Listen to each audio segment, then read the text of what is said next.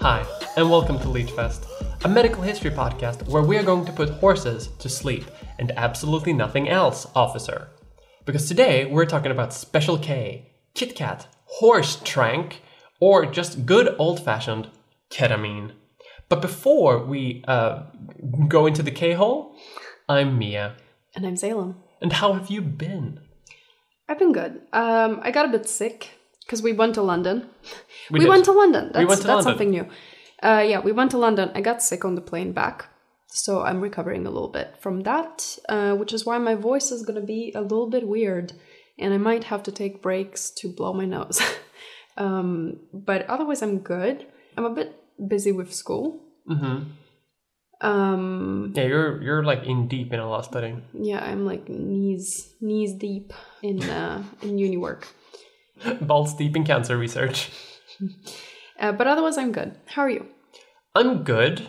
The election is over now, so I've just been recovering from that. Mm-hmm. But we went to London, so I did that. I haven't actually done that much else, honestly, since last time we recorded. I've been working, like good old-fashioned video essay. It's been a while since that was the only thing I kind of did outside of the podcast. It's nice. It's nice to just be back in that routine after the nightmare that has been this summer. Yeah, it's nice to be back into a routine. Yeah. All right, well, we don't have super much news. I mean, we went to London, we saw The Prince, it was amazing. Mm-hmm. The Prince, by the way, written by Abigail Thorne, who is a fellow YouTuber from PhilosophyTube. Mm-hmm. Yeah, so if you're in the area or, maybe you're finding your way to London, definitely check it out. We saw it and it was really good. All right, but let's get into the episode. But before we go into the K-hole, we have a shout out for a patron. This month, we're shouting out Tom Feeney. Thank you, Tom, for supporting the podcast. We are so glad that you enjoy it. We also want to thank the rest of our patrons and also everyone who's listening and rating. It helps a lot. If you are a patron, you get the chance to be shouted out in an episode, much like this. And you also get access to a special video version of the podcast where we have a few extra scenes and you get to see our lovely faces. But without further ado, let's get into the episode.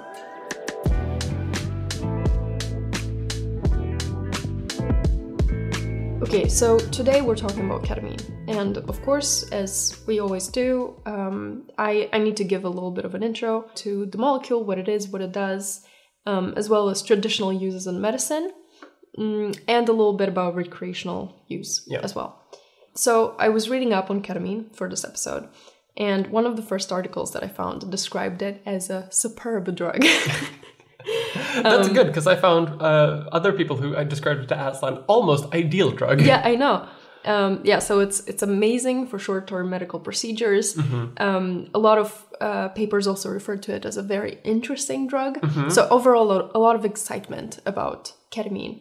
I'll get into a bit of that, like how that excitement happened in like the history segment. So it's it's so fun that like everyone sees this as like it's a very special drug. Yeah, very special, very interesting miracle drug, and it's especially appreciated in the context of general anesthesia, either alone or in combination with other medications. Like for example, it's often used to supplement low potency agents like nitrous oxide.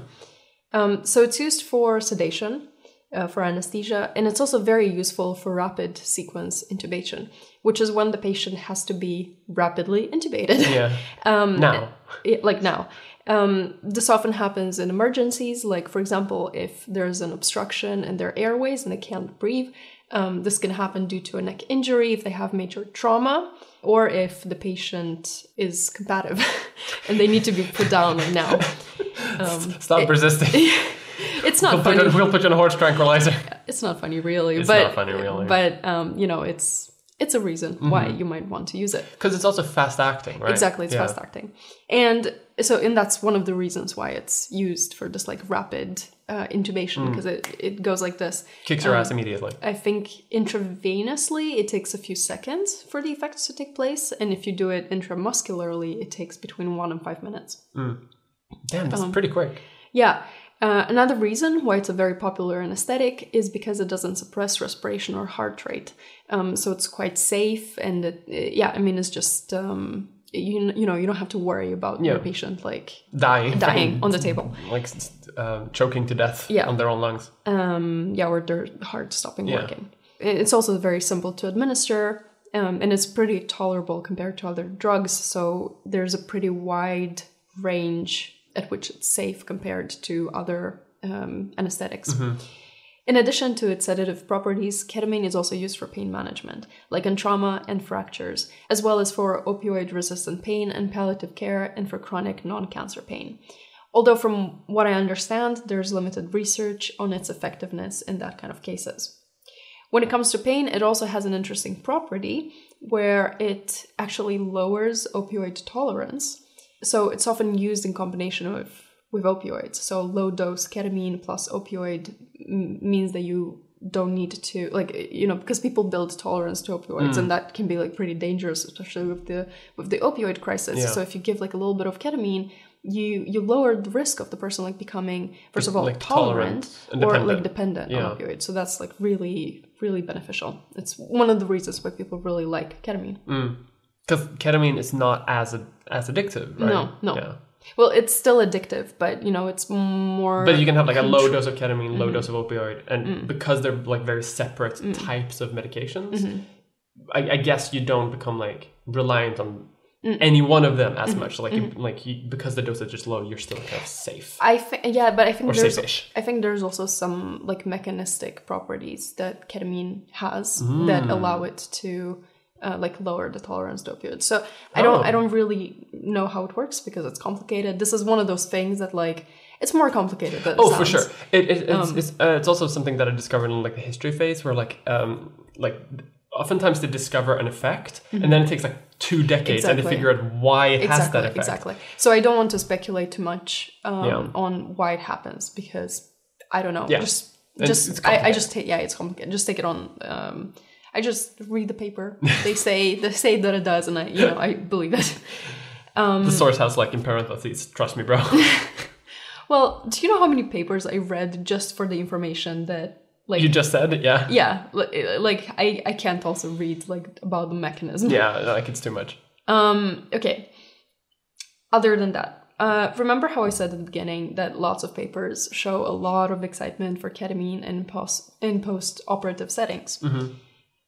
Unfortunately, some recent studies indicate that ketamine can actually cause delirium, especially in older patients, since it is a hallucinogenic drug, which makes recovery slower and contributes to patient morbidity and mortality. So there's a bit of controversy on its safety and effectiveness. Some studies are suggesting that ketamine used in clinical settings should be reconsidered. So just a bit of controversy in the anesthetic community. Interesting. There's drama. Drama watch. Anesthetic community. Anyway, ketamine can be administered in a variety of ways, including intravenous, subcutaneous, oral, intranasal, transdermal, and even spinal. Although spinal administration of ketamine is associated with neurotoxicity and safety data is kind of lacking. So I think it's kind of a iffy way to go about it. You can take it in basically any way, but if you spray it directly on like brain matter... you might get in trouble. Maybe don't do that. In addition to its use in human clinical settings, ketamine is also used for animals for very similar reasons, meaning that it's safe-ish, effective, and respiration and heart rate are not depressed. Also, it can be used intramuscularly, while a lot of other sedatives have to be given via IV. And this is super useful when it comes to animals because it means that you can use it with dart guns. Yeah. Typically you need to hold the animal down and give the drug intravenously. Like inject, and it's like dangerous, and especially if you're dealing with dangerous animals. Yeah. Whereas with ketamine, you just and like they're down. Bastard. Yeah. So fucker, go to sleep. So if you got like an escaped bear in the zoo or something, ketamine's good. It's good. It's there to save your ass. Yeah. It's also used. Hilarious, by the way. It's also used for cattle and horses, which is probably the context that a lot of people know ketamine from, like as a horse tranquilizer. Yeah, I love that one of its street names is just horse trank. Yeah. All right. So that's general use. Just a few words on pharmacological properties, like how it works. Ketamine is a non-competitive antagonist of NMDA receptors, which are involved in the amplification of pain signals. It being a non-competitive antagonist means that it renders those receptors inactive, so no pain signal can be transmitted further. Makes sense. Ketamine interacts with other receptors and channels, including nicotinic and muscarinic acetylcholine receptors, opioid receptors, and voltage-sensitive sodium channels, which is a lot of complicated science that essentially means that ketamine has analgesic, sedative, and antidepressant effects. I just wanted to mention those because, ketamine interacts with a lot of things, and I think it's important to give like a somewhat complete picture of like what it does. But of course, I'm not going to get into like how it works with like the effect that it has on every single pathway, because that would take forever. It would probably not be super interesting to listen to. Yeah, it does a lot of stuff. Basically. It does a lot of stuff, as do most drugs. Yeah. Especially like, drugs that have neurological properties, let's say. Of course, ketamine use is not limited to hospitals or vet clinics. Ketamine is widely used recreationally, partly because of its wide safety profile and partly because people do be depressed. People do be depressed. People do be depressed. You said that very formally, and I like that. People do be depressed. As it's an anesthetic and sedative, ketamine reduces sensations in the body, including pain, and leads to a state of calm and relaxation. It's also a dissociative anesthetic, which makes people feel detached from their body and their environment. So, a little bit of ego death for fun. Is that what they mean by a K-hole? When you feel like you're completely detached from the reality. I think so. Actually, I don't really know what a K-hole is, actually. I was going to talk about it, and then I kind of forgot. I think it's when you're so detached from your body and your environment that you can't move, and you feel like you don't have control over your body. That makes sense, yeah. I think that's what it is, but I haven't looked into it specifically. Yeah. Anyway, I want to sidetrack a little bit here, because I found something very interesting about ketamine. So it seems that these feelings of dissociation or mind-body detachment that people get on ketamine are very similar to what near-death experiences feel like. Yeah, I've heard that. So it's been suggested that ketamine could be used to simulate NDEs in order to study the chemical changes occurring in the brains that experience them. And I found this very interesting study that looked into it. So I wanted to talk a bit about it, even though it's not like directly related. Oh, yeah, go for it, yeah. So the study in question compared the stories of 625 people who experienced NDEs with the anecdotes of drug experiences of about 15,000 individuals found in the Erowid Experience Vault, which is like an open source collection of accounts describing firsthand experiences on drugs. The researchers linguistically analyzed the stories, meaning that they broke them down into individual words and sorted them by meaning, and then counted them, and then compared the number of times that certain words were used in each context. And they found that the stories associated with hallucinogens were most similar to NDEs, and that ketamine in particular scored the highest similarity to NDEs, with DMT and LSD scoring also very highly. That's so interesting.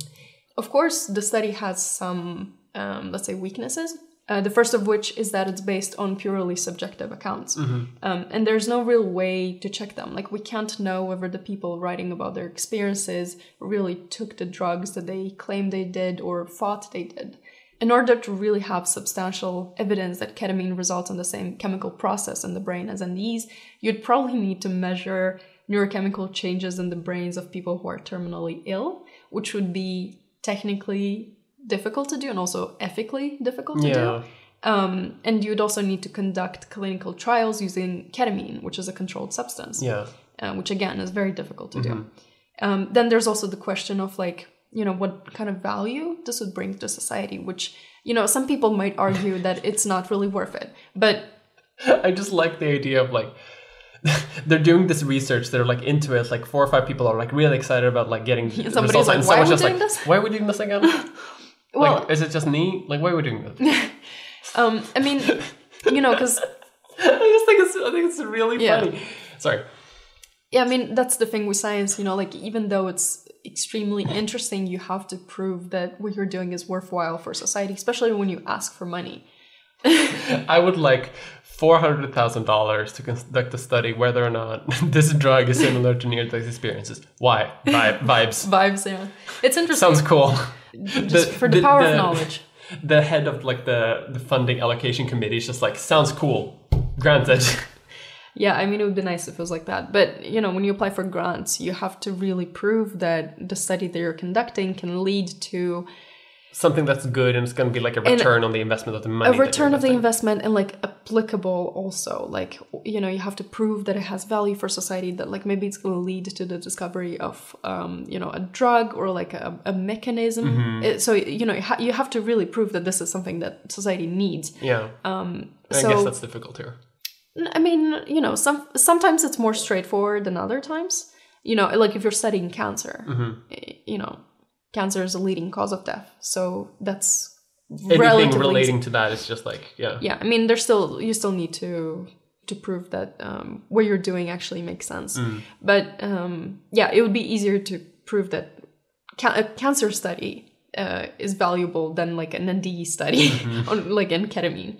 But anyway, NDEs are described as being transformational and alleviating anxieties about dying. Like many people who experience them report that they develop a sense of fearlessness about dying. So the value that they quote in the study is that maybe ketamine could be used therapeutically to induce an NDE-like state in terminally ill patients in order to relieve their fear and anxieties about death. Similar things have been said about like mushrooms too, I know, because that has similar effects, I think. Yeah. So, you know, that's the value, which I thought was interesting to mention also, like why this matters. Yeah. But of course, the benefits would need to be weighed against the risks of ketamine because ketamine does have risks. Yeah. Okay, but back to the effects of ketamine generally. In addition to this detachment from your own body and from the environment, ketamine can also lead to amnesia, with people reporting no memory of events while under the influence of the drug. Truthfully, to me, that sounds pretty scary, like not being in control of your body, not being aware of your body or like the environment, and also amnesia while you're under it. I think that's scary. Yeah. And actually ketamine has been reported as being used to facilitate sexual assault. So, you know, be careful around ketamine. It can also cause vivid dreams, both nice and not, and hallucinations. Nice and not. Nice vivid and not. Dreams that are not nice. Well, you know, like scary hallucinations.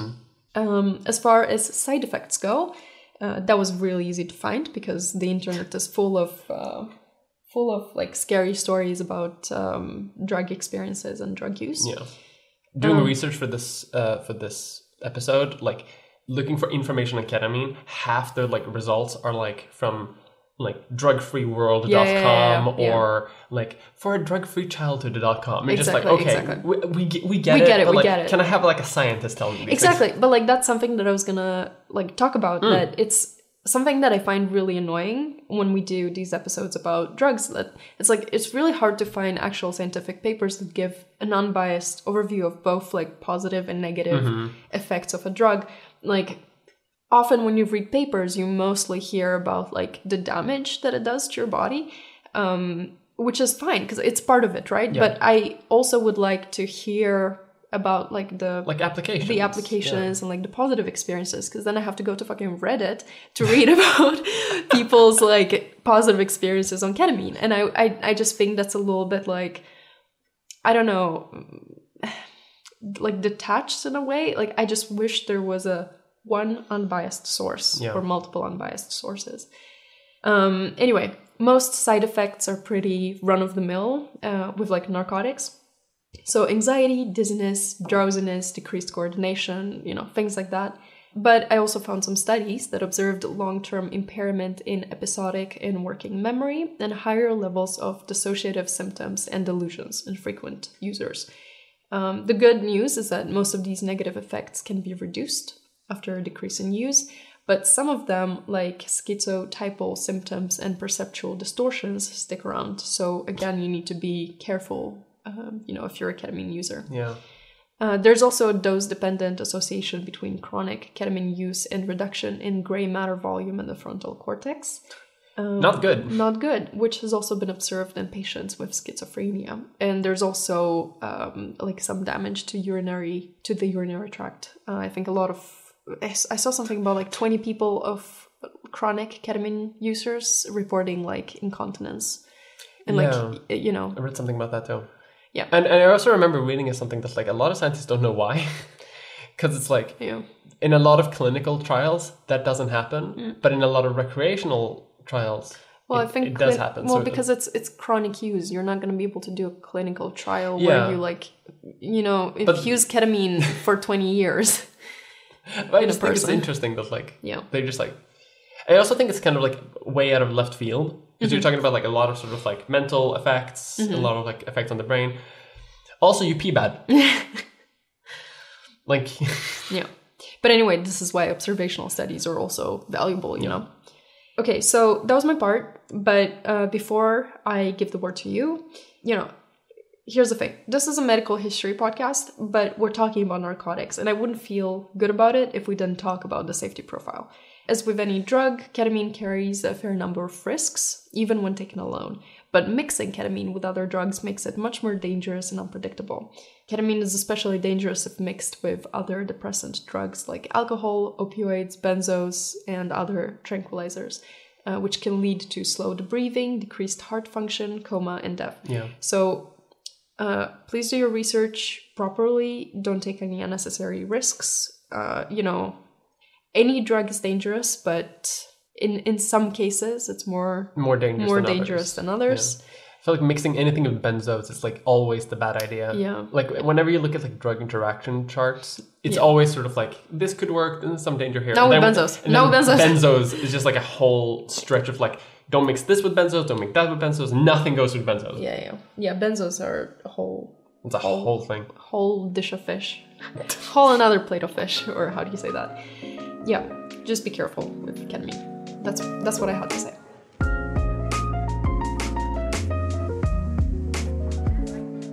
So now that we know what ketamine is and how it works, I want to talk a little bit about how and why it was discovered, and also how and why it became a recreational drug. Because not every medicine becomes a recreational drug. And I think it's a fun story. So the history of ketamine is really the history of finding a good anesthetic. Because we've talked briefly about anesthetics in history in previous episodes, and you may have noticed that they're all kind of bad, unavailable, or just straight up dangerous. In the medieval era, doctors would oftentimes concoct mixtures of opium and alcohol, and in the 19th century, ether was used to great effect. However, ether is heavier than air, which means it can pool both in the lungs and on the floor, and is also very flammable. And those two things in combination are very, very bad. I'm not going to talk about ether too much. I'm just like leading into sort of like where we are and when trying to discover better anesthetics.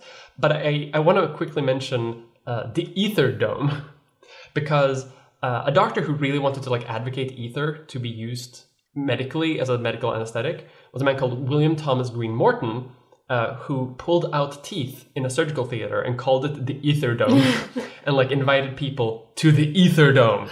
And I just thought it was very funny and I needed to have it in there. I mean, was it just because he used ether inside, or was it like shaped like a dome? It is shaped like a dome, but I'm just thinking of like the Thunderdome, but it's with ether and pulling out teeth. That's cool. I wonder if there's like pictures of it. I would love to see it. I tried finding pictures, but they all just showed the building, and you're just like, that's the dome, and it's just a skyline. Like it's not very. But wait, okay, so it was like on like the highest floor. Yeah, that's kind of cool. That's kind of cool. Did it have like a glass? It's just a normal surgical theater. Did it have a glass ceiling? No, but it has a hole in the middle of it, which is a little dome. So like the sunlight can shine like right in the patient's face. Yeah, pretty much. Yeah. Do you know how like when you go to it's a surgical theater, so like you want it to be in the middle, so it like illuminates the stage. Do you know how when you go to the dentist, they shine that like light bulb like right in your mouth? Yeah. They use the sun for that. Yeah, so. exactly. Ether, however, was dangerous to patients because it was difficult to determine what would be a safe dose to perform surgery under and what would be a dose that could paralyze the lungs, leading to death. You've mentioned this, and this is also something, not just with ether, but like with a lot of anesthetics. Wait, hold on. Paralyze the lungs? Yes. Like ether paralyze the lungs? How does that work? Like if you administer too much ether to a patient, their lungs stop working. That's fucked up. And then they choke. And they die. And there's not a big sort of there's not a like big spectrum of like safety error here. You get it right or they die, so it's kind of dangerous. I feel like a lot of anesthesia is like that. You get it right or they die. Yeah, it is. Maybe a lot of medicine is like that, actually. Oh, it is. And this meant that ether could only really be used by specialists, and patients had to be under constant supervision in a very controlled environment for it to be practical. And this was the case for like many other anesthetics too, for like a long period of time, including chloroform, which also came around later, which has it's a bit safer than ether and it has fewer side effects. But if you use too much chloroform, you die. So this meant that a lot of scientists wanted to find the ideal anesthetic, as in something that could knock you out entirely, easily, not hurt you by knocking you out, and that didn't have long-lasting effects afterwards. Tall order. Tall order, especially because like you're not meant to be knocked out. The human brain does not want to be asleep, unwillingly. The human body is sort of primed to wake up if you cut into it, and to disable that without hurting you is kind of difficult. And so this remained a quest for scientists to like discover the perfect anesthetic. And this is where we reach the 1950s, where our story begins to involve ketamine. In the 1950s, a doctor named Harold Maddox was working with the drug company Park Davis, which is a subsidiary of Pfizer, to discover the ideal anesthetic that causes minimal complications and side effects. And he discovered a new chemical organic Grignard reaction. Now, I am a historian. I don't know what the hell a Grignard reaction is, even after researching this topic. Do you know what a Grignard reaction is? I have no idea. I've never heard of that. Then I'll give it my good old-fashioned try. A Grignard reaction generally is when you use a metallic compound with a liquid compound and it mixes together and forms something new. So it's like chemistry. I don't know. It's chemistry. It's weird. Girl, we had to take organic chemistry in like my undergraduate degree, and I like barely passed. And I'm really sorry to say this, and I am like slightly embarrassed about it because I feel like I should know chemistry. No, but like I'm, because like you're a historian, you don't need to give a fuck about chemistry. Need to give a shit about Grignard reaction. I'm supposed to be a scientist, so I should be. Okay, but you can't know all science. No, and like it's not like I'm really using chemistry right now, but actually I do have a goal to like retake chemistry and do better. Like that's like one day. Like eventually. This summer I was planning to take chemistry, but then I ended up working in a cancer lab, so I didn't have time. But I would like to be better at it. Okay. Well, I'm putting it out there because I need you need people to know that like you're working on it. I need to be held accountable for this. Well, the new Grignard reaction that Maddox found was the addition of an organomagnesium halide to a ketone or aldehyde to form a tertiary or secondary alcohol.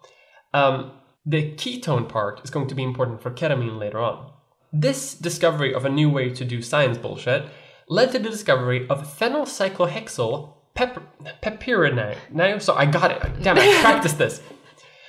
Phenylcyclohexyl. Hexyl. Yeah, I had it. Heckle. Hide. Phenylcyclohexyl pepyridine on March 26, 1956. I think it's piperidine. Pepyridine. Piperidine. Phenylcyclohexyl. Wait, look. Phenylcyclohexyl pepyridine. Phenylcyclohexyl piperidine.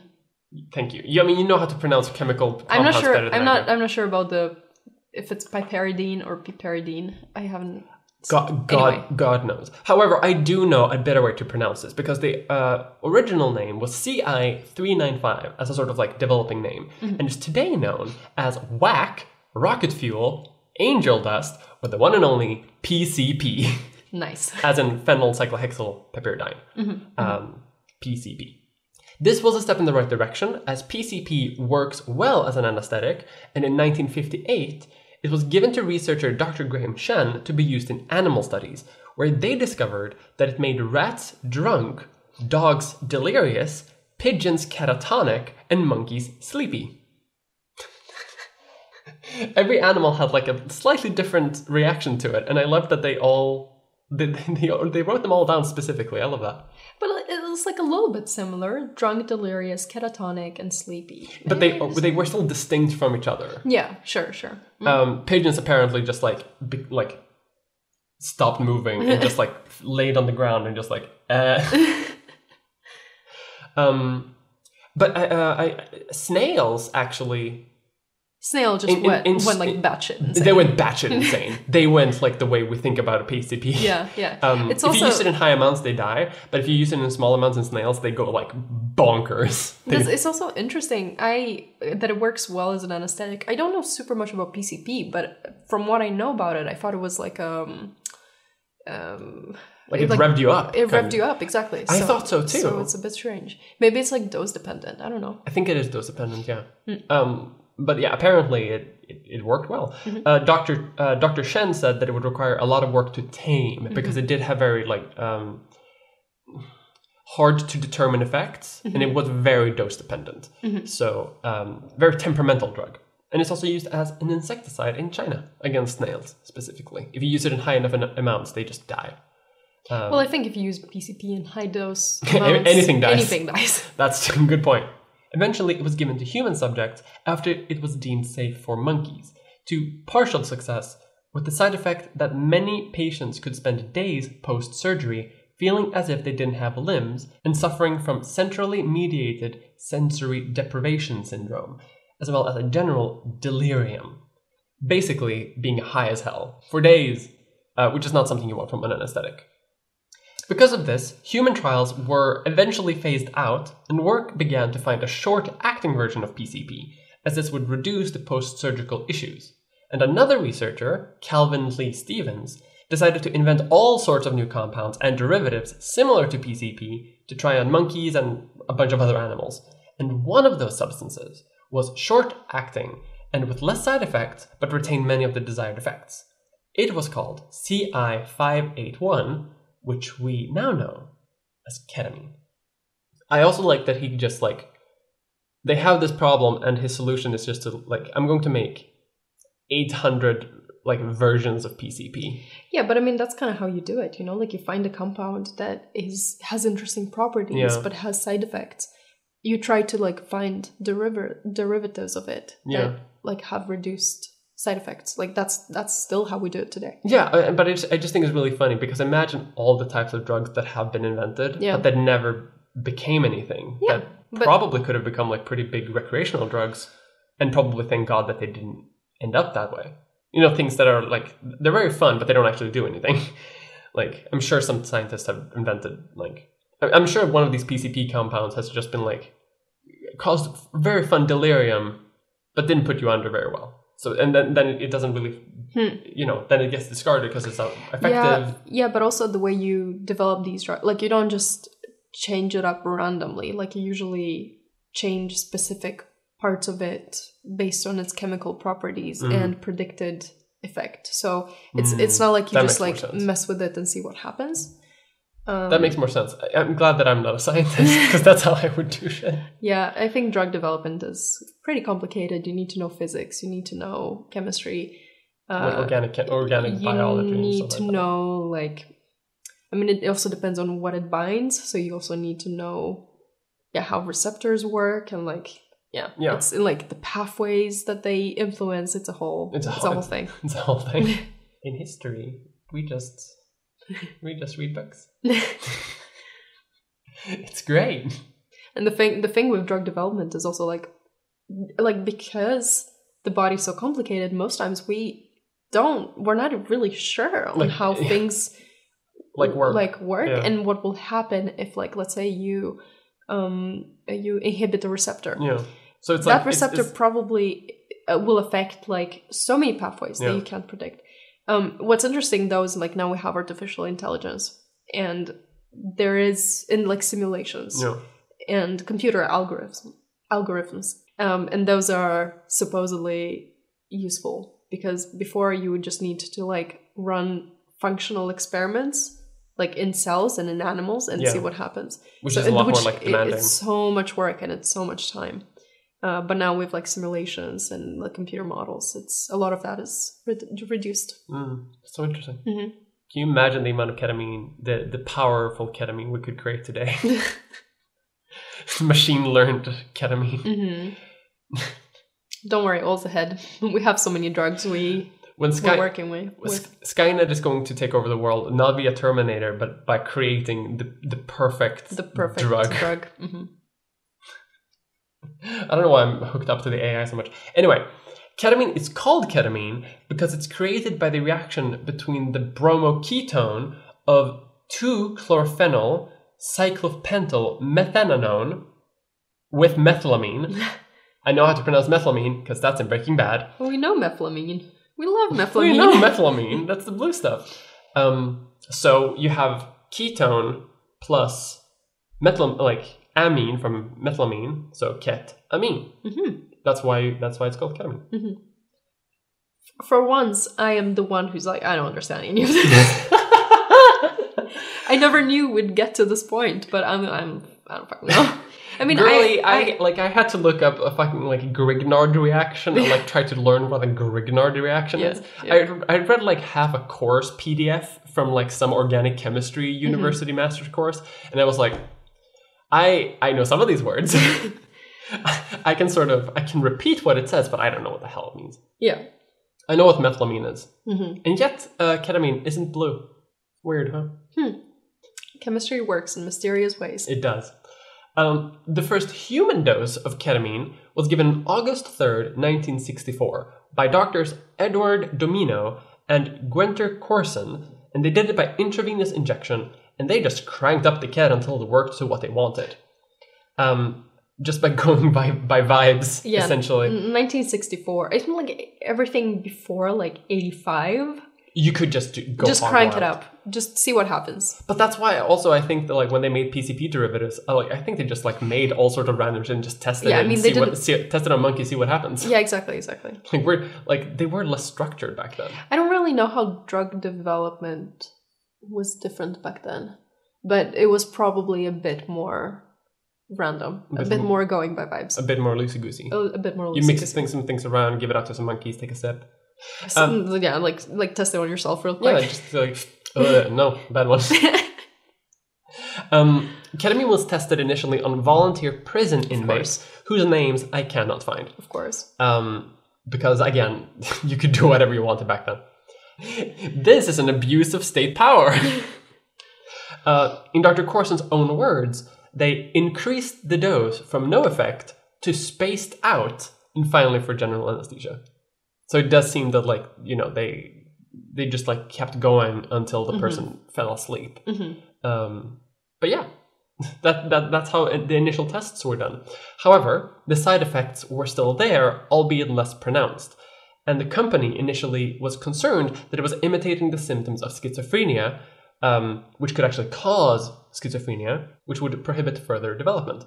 But they agreed to patent it with a lot of caveats, including using milder words to describe the effects in the application to the FDA. They should have used words like causes delirium, but they instead wanted to say that ketamine had a dreaming effect, until one of the researchers' wives came up with the term dissociative anesthetic, which is now an entire class of anesthetics in itself. So the term was invented by a 1960s housewife. So what was the wife's name? We do not know. We do not know. Not part of the papers that I read. Male's doctor's wife is how it was. Woman number 3. Woman number 3. I also love that the best the doctors could come up with was dreaming, and they had to rely on a 1960s housewife to come up with something that actually sounded somewhat scientific. Because of its comparable safety as an anesthetic, like you mentioned, it was first used on a large scale during the Vietnam War, where American soldiers would receive it, who would then tell tales about it to people back home, where it began to be used recreationally, which led to it becoming a controlled substance. It was considered safer and was used in Vietnam because, unlike many other anesthetics, it could be administered without a surgical suite and without monitoring breathing or heart rate, which made it ideal in a battlefield setting. It even earned ketamine the nickname the buddy drug because it could be administered by your buddies. You don't need to call for a medic, you just need to get your buddy to To shoot a dart gun. To shoot a dart gun. Yeah, this is the first war where the medics, instead of like having like a little thing, they just they have a gun, but it's just a dart gun, so they shoot their own soldiers with ketamine. You're like training for war at the same time. Training aim, reload. They're just shooting at like their bunkmates. Mm-hmm. They're not even in the battlefield. Like the medics are just going around base just to, you annoy me. Mm-hmm. Can I tell you, this is a story about the Vietnam War that I read the other day that isn't really related to ketamine super much, but can I tell you about it? Mm-hmm. Just about like the Vietnam War and how wildly unpopular it was. Oftentimes, soldiers would assassinate officers who were pro-war. They would smoke drugs out of the barrels of their own guns. Oh my god. And medics would frequently order way too much ketamine than they actually needed so that they could get high instead of going to war. So like... The medics or the soldiers? The medics and the soldiers. Mm-hmm. They were just like hanging out in their little group, smoking weed, doing ketamine, and not wanting to fight. Fair enough. Fair enough. Fair enough. Say what you want, but fair enough. During and after the war, it started to become a recreational drug that spread within anti-war movements and also within the party and club scene later on. And this leads us into why it's today often lumped together with narcotics. So ketamine, currently, is a class 3 drug in the US, but globally it very much depends on the country, with many countries considering it a drug of the most severe order due to local issues of recreational use. So in the UK, for example, it's more harshly punished than in the US, but that also means that in the US, it's a lot easier to do research on it. Because being a Schedule 3 drug means that it still has like medical properties, and you can use it in scientific studies. But it's still it still counts as a controlled substance, right? Yes, it is still a controlled substance. Yeah. We'll actually get into like how that sort of happened. Mm-hmm. Because in the US, actually, it even took until 1999 until it was a controlled substance. Before that, it was.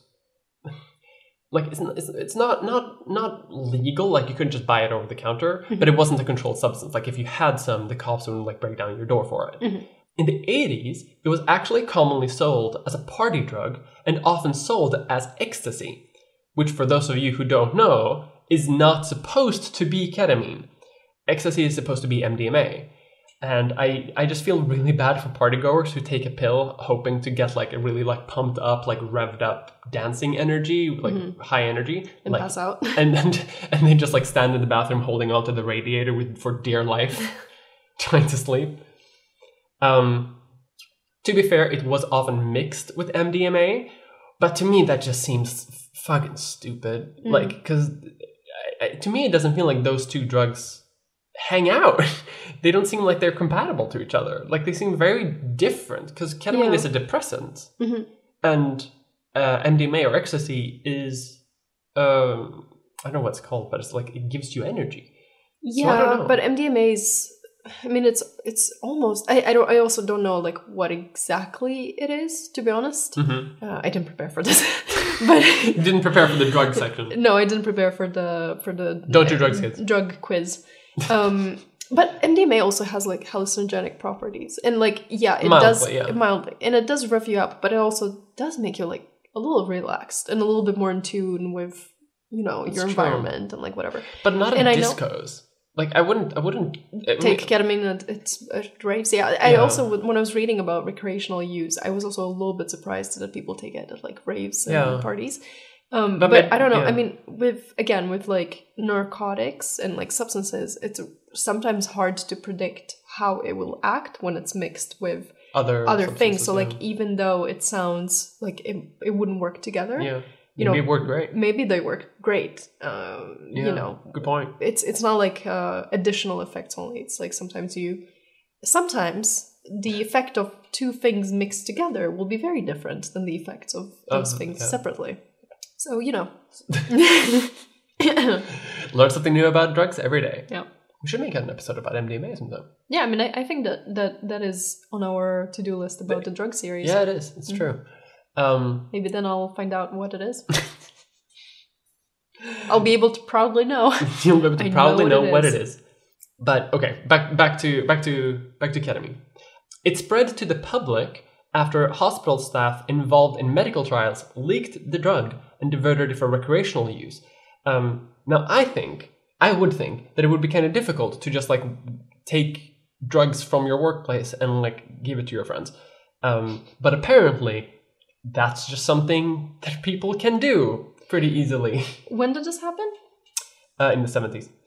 And in the 80s. Yeah. It still happens today, actually. Yeah, for sure. I mean, it happens today, but I don't think it's easy. And I think that you can and probably will lose your license if you get caught. If you get caught, so it's yeah, not, for sure. it's not, they're not very loosey-goosey about it. Like, I feel like they just should, they should be pretty, like, locked tight with their drugs. I mean, I think it is. I think that the people who administer drugs have access to them, but they also need to report what they use for what and where it goes. So if like shit disappears, then they will investigate it.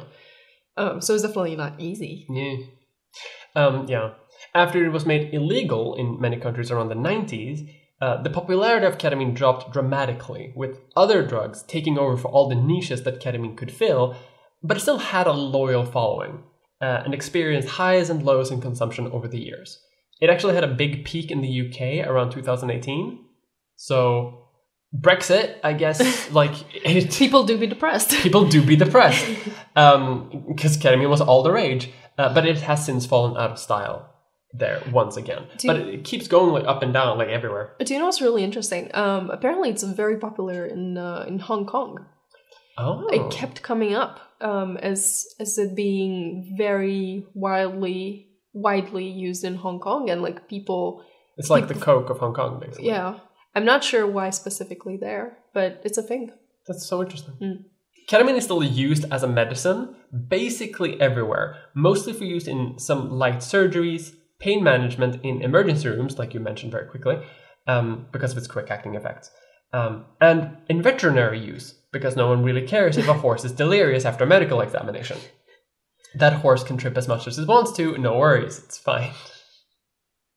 It's also used in developing countries because, again, it can be used without much training as other anesthetics and in a much less controlled environment. So it's, if you have, if you're in a hospital that doesn't have access to like electricity and like running water, and you don't have access to like a lot of like heart rate monitors or like a lot of equipment, for example, ketamine works great. It's not ideal, but it is one of those like we need to do some light surgery right now. So that's what we got.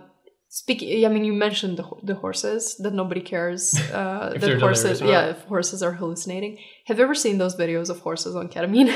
No. Maybe I need to send you some because they're really funny. Like you can tell that horse is high as fuck. They're like sort of rocking a little bit. Like they're, you can tell that they're struggling a little bit with standing. Yeah, it's Lucky's in a K-hole. Yeah, it's pretty interesting. I saw a video of... I hope they're okay. I hope they're fine. I feel bad like making fun of them for... They're like having a bad trip. They're just like, oh my god, help. No, but I hope they're okay. I think they're okay. They're fine. I saw videos of pigeons being catatonic on the floor. I need to see that. And I'll see if I can find them again. Because they were just like 3 or 4 of them just like... You could just like pick them up. Yeah. Speaking of veterinary ketamine, it's primarily veterinary ketamine that gets diverted and used recreationally. Because there are fewer controls and checks when it comes to animal medicine. Yes, I would like medicine to put horses to sleep and nothing else, officer. It's often stolen from vet clinics, who oftentimes have less security than hospitals, or bought by fake vet clinics in Mexico, where it can then be smuggled out to wherever it needs to go. That makes sense. Also happens in some Eastern European countries, but Mexico is like the hotspot because veterinary clinics can get set up pretty easily and get like and look legal, buy ketamine from the US, and then they're good. Then it's just a reliable way to get ketamine. The market for ketamine isn't very big because other drugs fill the niche, such as LSD, MDMA, cocaine. Cocaine has been like one of the big sort of replacements for ketamine, as that has become like the drug of choice. It's become very sort of like on brand, especially in Western Europe and in the US. But because of ketamine's impact as a medicine, particularly as a treatment for addictions and hard-to-treat depression, it's actually a lot easier to do research on ketamine compared with many other drugs, which are often considered to be purely narcotics with no medicinal value. This is because it is, and has never stopped being, first and foremost, a medicine.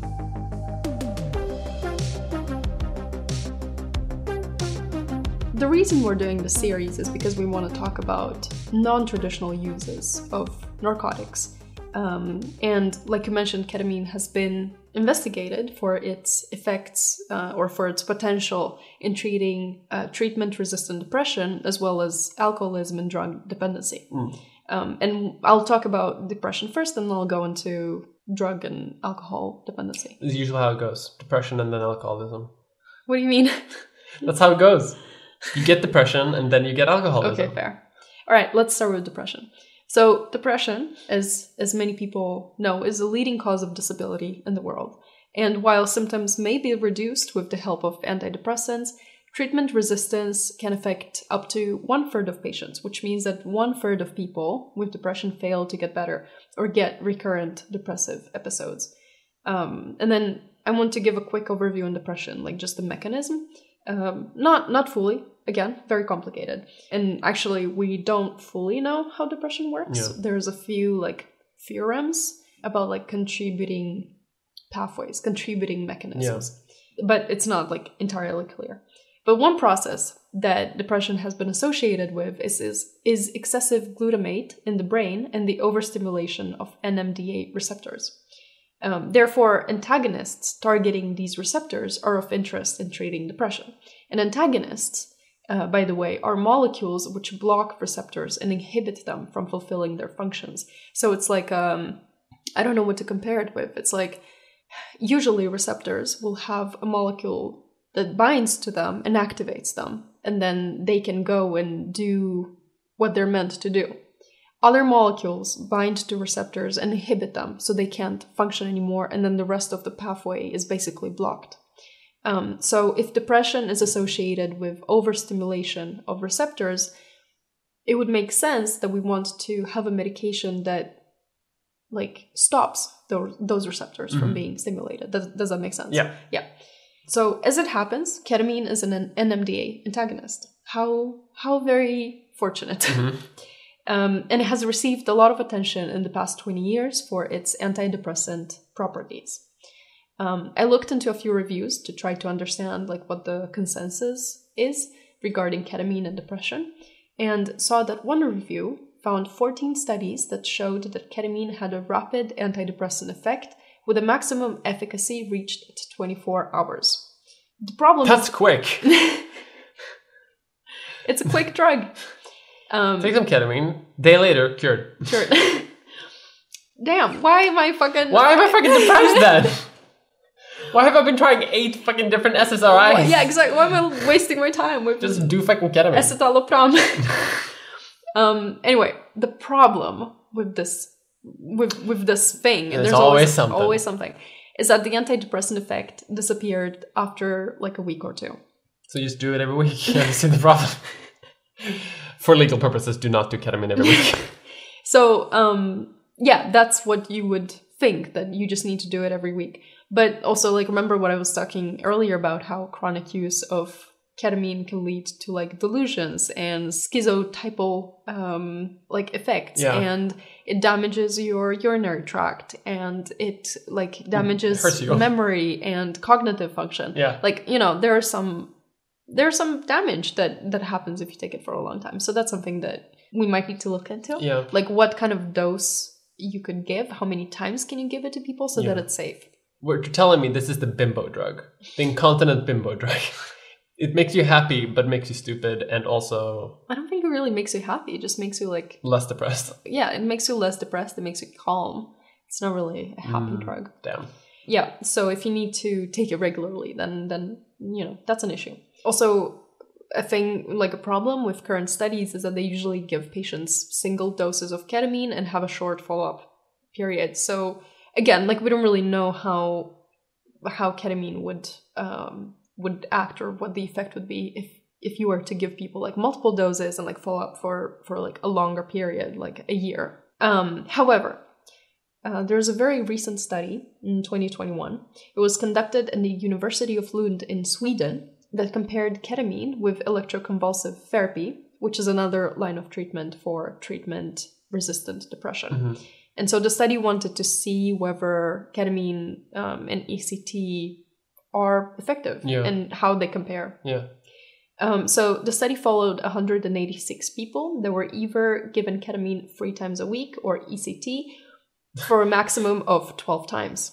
I like, if it's lottery-based... I would choose ketamine. I would choose ketamine. That's what I mean. Like, I would also choose ketamine. Like, imagine if it's a lotto thing. You go here and just like... Yeah, it's randomly assigned. They look at you, give you a once-over, and just like, you get ECT. ECT for you. Damn it. If that's a choice. No, it was randomly assigned. So ketamine 3 times a week or ECT a maximum of 12 times. So they limited, because it's not, the safety profile is a little like unsure. Yeah. And they looked at symptom reduction and remission rates as well as side effects. And the patients that, and they also followed the patient for 12 months after the treatment, which good. The researchers found that more people achieved a remission in the ECT group than the ketamine group, 65% versus 46%. However, ECT patients reported more headaches, muscle pain, and amnesia, while ketamine infusions led to more dissociative side effects, anxiety, blurred vision, vertigo, and diplopia, which is a fancy word for seeing double. Then 64% of patients in the ECT remitters group relapsed, compared to 70% in the ketamine group.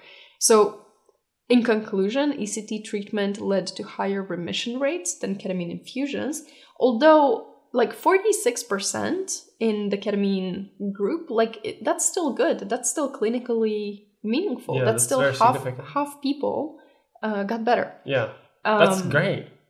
Of course, 70% then like relapsed, but like, there's still something there. Yeah, there's still like, there are results. There are results.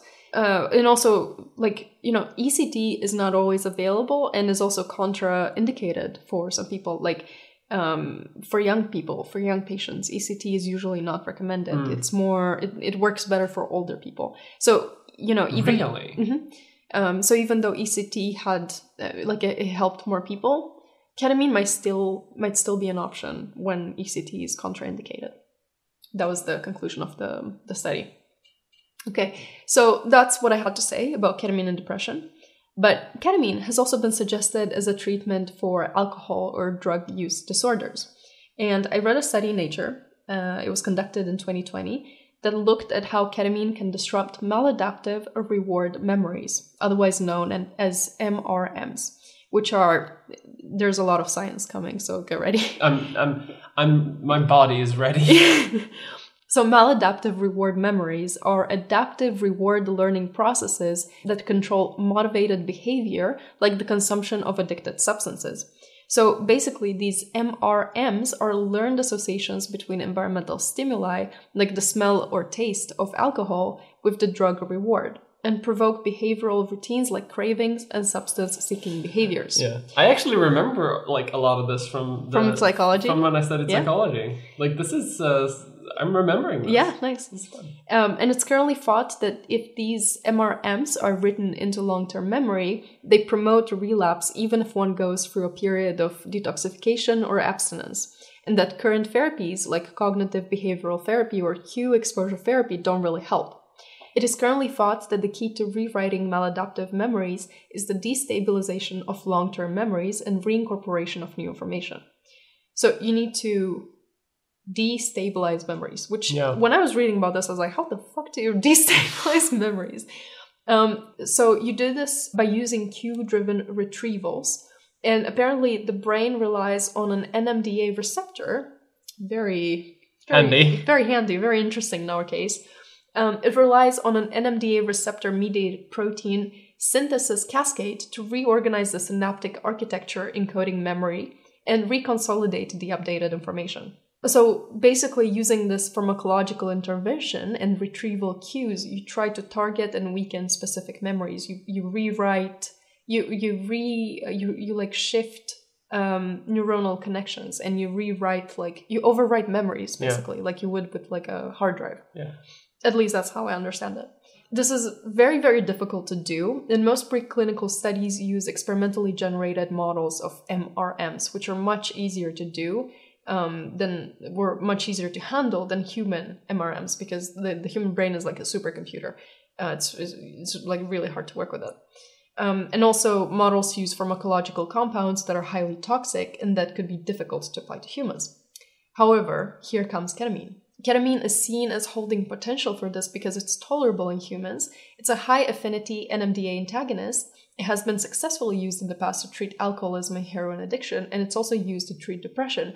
And we know that there is a connection between depression and addictive behaviors. Yeah. So we think that there's some sort of overlap in mechanisms, in the way that they like form and develop and work. Okay, so that was a very long intro to the paper because I needed to talk about like the theory behind it, like what the fuck is an MRM and why, what's the, like, how does it work? Yeah, how it works, and like why they think, what's the strategy for this. So I'll talk now about what they actually did in the study itself.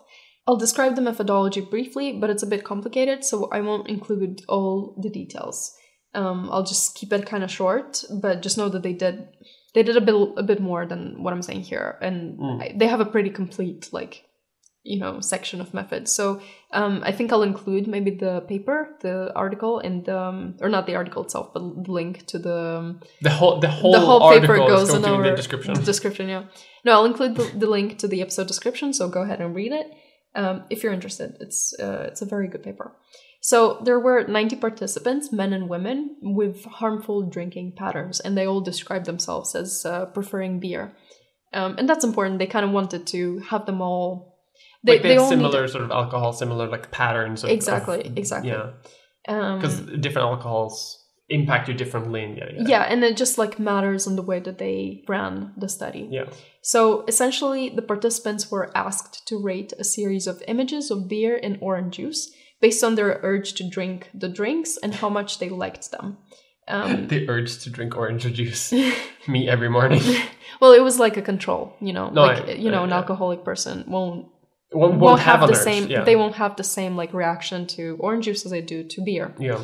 So they rated those images, and then they were given a glass of beer to drink, and that was the baseline, like their descriptions of like how much they wanted the drink. On day 3, the experimental group was shown images of beer. The control group was shown images of orange juice, and then they were told that they were gonna get a drink, but the drink was unexpectedly withheld. which was shown, that has been shown to be a necessary condition for them. Well, I think they were preparing them to get a drink, but then like how is there like chemical in brain reaction when they get denied the drink? Exactly. I think also this task that they were given, everything was timed. They had like 10 minutes to rate, 10 minutes to rate, 10 minutes to rate, and then they knew that after 30 minutes they were going to get the drink. And like, so they were like prepared for it. They were like craving it. And then suddenly they were told no drink. So, and apparently that's important. Yeah. Like, I don't know what the details, but it has been shown that that's necessary to destabilize the memory. That makes perfect sense. Then ketamine was given via IV infusion to the experimental group, and a placebo was given to the placebo group. I love this. No drink ketamine though. On day 10, the participants repeated the cue reactivity tasks from day 1, so they had to rate again the images of beer and orange juice, and the results indicated significant reductions in the experimental group's urge to drink, as well as the anticipated enjoyment of the drink and post-consumption urge to drink more. The researchers also followed the participants for 9 months after and observed that the experimental group halved their average weekly consumption of alcohol. The control group that got ketamine alone without the retrieval cues also showed some reduction in drinking, which aligns with previous research on ketamine's effects on neuronal plasticity. So I won't talk about that today, but I guess like ketamine alone also helps with addiction patterns. But, if you don't like do the routine, like the retrieval of the memory, destabilization and rewriting, then it won't be as strong and like it won't be as long, the effect won't be so as pronounced. Long term. Yeah. So this is a very interesting study, and while they focus on alcohol addiction, specifically beer, maladaptive memory is involved in a range of disorders like depression and PTSD. So this kind of strategy might be interesting to study further. Yeah. Of course, ketamine is still a narcotic that would need to be administered at a very specific dose, like a sub-anesthetic dose, because they don't put them under, they just like give them a little bit. And it would need to be done in a clinical setting. And it's also contraindicated for people with dissociative or schizotypal traits. Makes sense. However, other analogs may need to be investigated or, might come up to make this kind of therapy safer and available for people with that kind of traits. Also, as the brain is extremely complicated and memory destabilization is a silent process, meaning that it's impossible to quantify MRMs. It's impossible to know how do there's no biomarker that you can measure. If you try to there are 8 MRMs. No, but you can't do that. You can't really know. Did you really destabilize your memory? Yeah. Did you really do the retrieval process well? You can't tell if it wored. Yeah, you can't tell if it worked. Yeah. You can't quantify the results.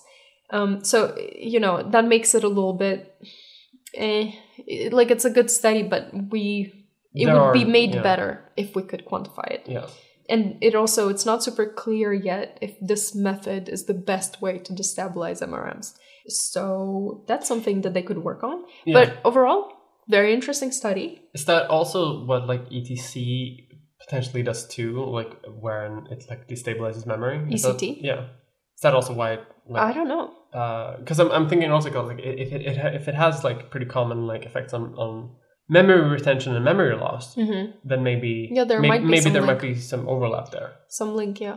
I don't know super much about how ECT works. Once again, I'm coming in from the non-scientist perspective and be like, hey, scientists, look into this. You hear about this? Oh, you read 20 papers for this? I have a hunch. Read 20 more. I don't know how ECT works, but yeah, there are some, it does mess with your memory, so maybe there is some sort of connection, but I don't know. Yeah. Thank you for entertaining what I said. I don't know. Anyway, so there are some issues with the study, but overall very interesting. It was also published in Nature, which is a very difficult paper to get into. That's a good one.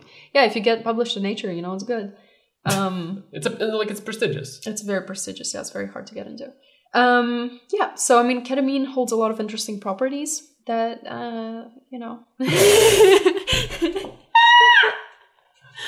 might be interesting to study further. What do you want me to say? That more research needs to be done. As always.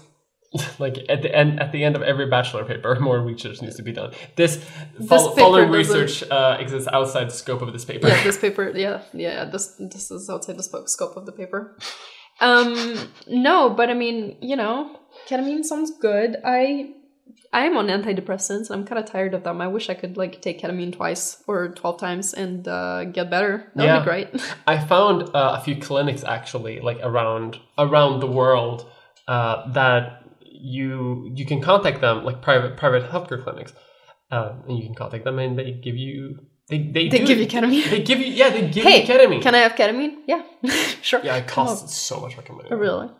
One clinic actually had, just for its opening consultation, $350.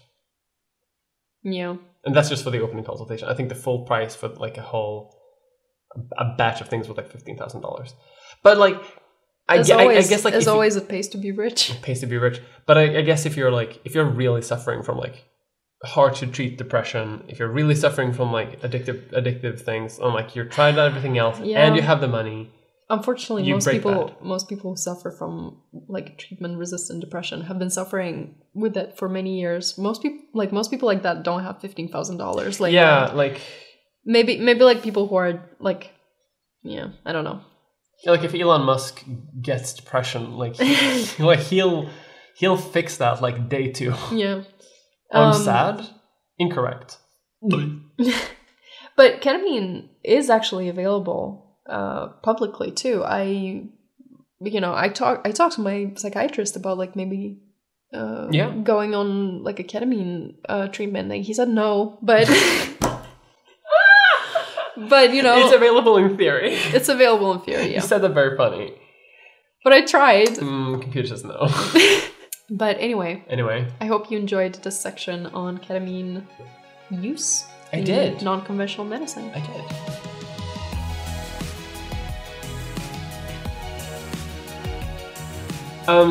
How do you feel after recording this episode and talking about Special K, horse trank? I thought it was really interesting. So I don't usually read a lot about this kind of stuff. Like, it's not something that It's not your main... It's not my main focus of study. So for me, it's really interesting when we do these episodes because I get to read papers about a topic that I wouldn't normally look into. Yeah. So I love it. I feel the same. I thought it was very interesting, especially with like this like memory retrieval stuff. Yeah. Like destabilizing memory is like... You can do that? Yeah, right? Like it's so... I didn't know we knew how to do that. I had no idea you could do that. But I just hope... I'm a big science fan. And I love science. I love science. I love reading scientific papers. I love talking about them. And I hope it's interesting for you also, Mia, and audience. I was about to say, like, is that why we make a good podcast team? Because I hate science. I'm a Luddite. I want to return to the caves. No, I'm kidding. Of course I love science. Anyway. Let's round this off. If you like Special K, the breakfast cereal, or Special K, the narcotic, hope you like this episode and hope you can share it to all your friends and also horses. And leave a review on iTunes, rank us on Spotify, and if you like the podcast so much that you want to support us financially, go to our Patreon, where you get access to video versions and stuff like that. It's fun. And we really appreciate it. All right, thank you for listening, and we will see you next time. Bye.